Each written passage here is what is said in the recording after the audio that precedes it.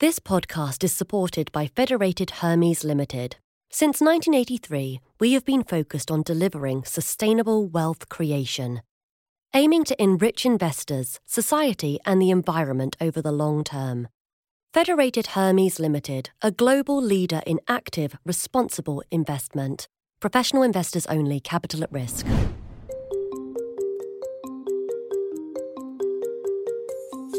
Hi, welcome to Sustainable Views, the podcast. I am Silvia Pavoni, your host. We released our last show as COP27, the UN climate conference, was about to kick off. And we're sharing this now, this new episode, as COP is about to wrap up. In what seems to be a tradition, it looks like negotiations, this year taking place in Sharm el-Sheikh in Egypt, will go into overtime. There is a lot to discuss: how to implement the commitments made a year ago, how to support the decarbonization of low-income countries, how to compensate them for the damage they are suffering because of climate change, when they played almost no part in causing it. As the need for practical, fast solutions become clearer, there are some who think that those solutions cannot materialize without the direct input of local administrations. In fact, Sadiq Khan, the mayor of London, says that this will be the last COP where cities are not around the table. And you'll hear from him in this episode. So, let's hear what he said exactly and why. Khan spoke to Philippa Nuttall, one of our correspondents, a few weeks before the UN climate conference started. He was on the other side of the world, actually, at the meeting of the C40 cities in Buenos Aires, Argentina. C40 brings together nearly 100 cities around the world to find climate solutions. Khan has been chairing it since 2021. So Philippa has also written a very interesting piece looking at why cities are struggling to go carbon neutral. I'll put the link to her article in the show notes. So this is the part of Philippa's interview with Khan where he talks about COP and about where climate financing should flow. Firstly, what really needs to happen is, COP27, the national governments are going to give far more money to Global South in relation to the $100 billion promised a number of COPs ago. Secondly, in relation to loss and damage. We can't wait for the national governments, the COP cavalry to arrive. We're getting on with doing stuff ourselves. So in relation to cities, it's the cities and mayors that come up with the ideas.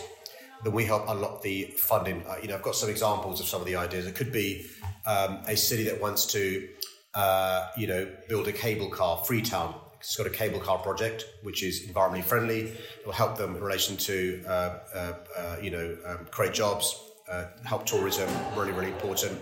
Mumbai has got a project to have bus depots that are electric to power the electric buses, but they need the infrastructure in relation to energy infrastructure for 27 bus depots, really, really important. Accra, a big source of methane gas emissions is their waste. So supporting them in relation to a municipal solid waste source separation and community compost project is a good example. And there are other examples here. The key thing is it's not C40 dictating to mayors what are the projects. It's the mayors who know their cities the best coming up with ideas. The key thing about the ideas is they've got to be ideas that obviously are green, that's sustainable, help tackle the climate emergency, and different mayors will have different solutions in relation to adaptation, in relation to resilience. It could be greening. Cape Town, for example, we're supporting them in relation to a solar farm. We're helping support Cape Town in relation to net zero carbon buildings. The same goes for other cities in the Global South. The key thing is we will help them, unlock the monies that they need and that otherwise aren't getting from the national governments or from the UN through COP. So the Conference of the Parties system doesn't work. If you look at all those countries that signed the Paris Accord in 2015, I think only one country is on course to meet the promises made in Paris. You compare and contrast C40 cities, more than two-thirds of C40 cities, more than two-thirds are on course to meet the Paris Climate Accord. And bearing in mind, we are responsible cities for more than 70% of emissions. Cities have got to play a bigger role. Now, Antonio Guterres, I met with him last year at COP in Glasgow, he understood the importance of cities, and Antonio Guterres sent us a video message for the C40 World Summit saying how much he supports what we are doing. I think the role of non-state actors has got to be amplified at COPs. I think Sharm el-Sheikh has got to be the last COP where cities aren't around the table. Cities and mayors have to be around the table, but also I think national governments have got to recognise that we are their allies, not their adversaries, because we know from the response we've received from our citizens that citizens now see us as the doers, doing stuff, and national governments as the delayers. Khan mentions Antonio Guterres there, the Secretary General of the United Nations. So cities are the doers and national governments are the delayers. After the interview, I chatted to Philippe about what Khan himself has actually done for London since he became mayor in 2016. So I think the big thing he's done for London, and perhaps just to say I don't live in London, so this is repetition rather than necessarily learnt experience. But I think bringing in the ultra low emission zone and marrying the need to tackle air pollution with climate action. He's been very vocal about the fact that he was diagnosed with adult asthma, and that was probably because of exposure to air pollution. He was very keen last year to say how big the ultra low emissions zone is now and how it's brought down air pollution levels. He's also very keen in terms of transport to talk about the amount of electrification. So I think about a third of taxis in London now are electric. London's got one of the biggest electric bus fleets in the Western world. It's also got a fair number of EV charging points. So I think those are all things that have moved in the right direction. I mean, there has been some controversy around his plans. There's the Silver Town Tunnel, which is under construction at the moment, which Sadiq Khan defends and says will reduce emissions. But there is a big campaign, including within parts of the Labour Party, to say that actually, it will. It's a massive budget, and it's £2.5 billion, and also that it will increase the number of car journeys. So everything he's done is not necessarily been received with full approval of everybody, but I think in terms of air pollution, he has definitely made that his mandate to reduce emissions. In her article on sustainable cities, Philippa also talked to Greg Clark, who is the chair of the Cities Commission for Climate Investment, 3CI. This is a UK government-backed initiative that connects local authorities across the country. Just like Khan, Clark touches on cities' power, or lack of. He says that more power should be given to them from national governments.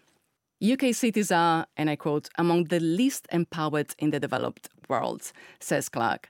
They have low levels of control over infrastructure, over transport, over utility providers, all areas with high levels of carbon emissions. He says, and I quote again, the unique combination of high levels of centralization, high levels of privatization and weak regulation make it more difficult for UK cities and local authorities to act on carbon emissions.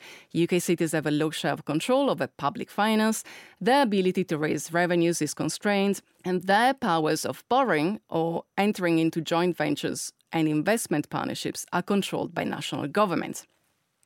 So let's back this up with some data.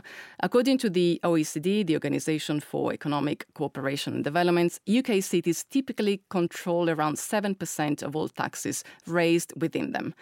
The average for OECD countries is close to 25%. While in Germany, this is close to 35%. And it is as high as 50% in some North American cities. For UK mayors, things must be frustrating. I asked Philippa what she made of the comments about COP, whether this could actually be the right forum to empower cities and regional administrations. I think it's really difficult. I mean, if you look at the EU, for example, we have the European Parliament, the European Council, and the EU Committee of the Regions. The Committee of the Regions, which is made up of mayors from around Europe, has never managed to sort of impose itself in the same way that the Parliament or the Council has. It's more of an advisory body. COP is a very fixed process, and I find it very difficult to see how they would actually bring mayors into that process. Having said that, on the 17th of November, the head of UN Habitat will hold a meeting with ministers, city ministers, urban ministers to try and discuss this issue and to see A, how they can work better together, and B, what sort of room for manoeuvre there is for them to be included more in the COP process.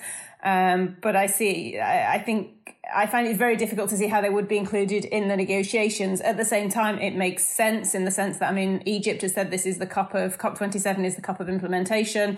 and climate action has to be implemented at a local level. If you want, to renovate buildings, more public transport, more cycle lanes, that is all has to be implemented at a local level, either through the national or local budget. So it would definitely make sense to have more input from local actors like mayors. In the interview, Khan also talked about two agreements that would help mobilize $1.5 billion for cities in the Global South. Now, I have to admit, I don't particularly like using this term. It isn't necessarily correct from a geographical point of view, but that's what Khan used, Global South, and it is what many use too. Essentially, greater focus and financing should go to cities in poorer countries as opposed to London or Copenhagen or Los Angeles. By the way, in the recording, when you'll hear Khan say yesterday, he's referring to October 20th, right in the middle of the C40 meeting. When I became chair this time last year, I was quite clear that our priorities have got to be the Global South. We represent almost 100 cities across the globe, more than 700 million people, more than almost half of the world's GDP we help grow. But the problem is we're responsible as cities for 70% of carbon emissions. And those in the Global South, least responsible for climate change, suffer the worst consequences. So I agreed last year that at least 2/3 of our budget must go to Global South cities, and monies we get in, through leveraging in public money from development banks or from the private sector, we will make sure we prioritise the Global South. So there's been two big announcements already at this summit, the biggest gathering of mayors ever, by the way. Yesterday, we announced that the C40 cities, 97 of us, over the next 7 years, by 2030, would create 50 million good green jobs across C40 cities. So those are jobs in retrofitting, in insulation, making electric vehicles, renewables, and so forth. So 50 million good green jobs going forward, which is really important. Why? Because there are some parts of the world where people work in fossil fuel industries or old-fashioned manufacturing, and they're worried about losing their jobs. So we need to give them a path, what's called just transition, to good jobs, and those are the good green jobs we're going to help create over the next 8 years. So 50 million good green jobs at 2030. And the second big announcement today is C40. We're going to use our expertise, which is world leading, to leverage in monies in excess of $1.5 billion over the next couple of years to support Global South cities. And what we've realised is you've got cities and mayors with great ideas. You've separately got potential sources of money. They could be development banks, they could be other banks, they could be pension institutions, they could be private sector. But the cities haven't done the work required to give confidence to the financial institutions to loan them the money, to spend the money. And our technical assistance can unlock, we think, a huge amount of money. So the two big announcements today is the cities finance facility. That will unlock, we think, in excess of $1 billion. And the International Finance Corporation, we think that could unlock $500 million. And the key thing, though, is we've got to prioritise the Global South. It can't just be about the London, Parises, Barcelonas, Madrids, LA getting the support. It's got to be the Global South getting the support. And here is Philippa again. What's most interesting about his comments is the need, especially in developing countries, to make sure that the finance is there so that they can decarbonise, and it's not just the richer nations that can afford to do this. But I think it's also clear from speaking to him previously, I interviewed him at COP26 as well, is that similar challenges are also facing richer nations, especially post-COVID, whereby lots of local authorities, lots of cities and regions just don't have the money anymore to even deal with the day-to-day running of their cities, regions, and then they've also got the climate challenge that comes on the top of that.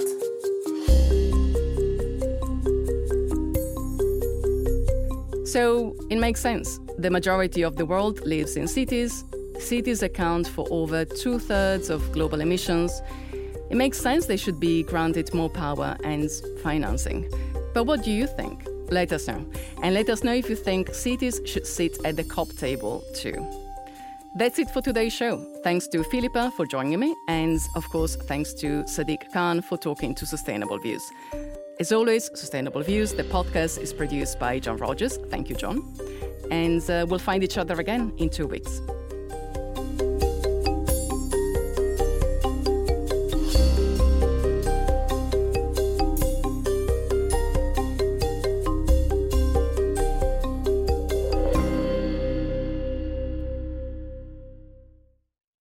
This podcast is supported by Federated Hermes Limited, a global leader in active, responsible investment. We follow 3 pathways: active ESG, sustainability, and impact. 3 routes to one destination: sustainable wealth creation. Capital at risk, professional investors only.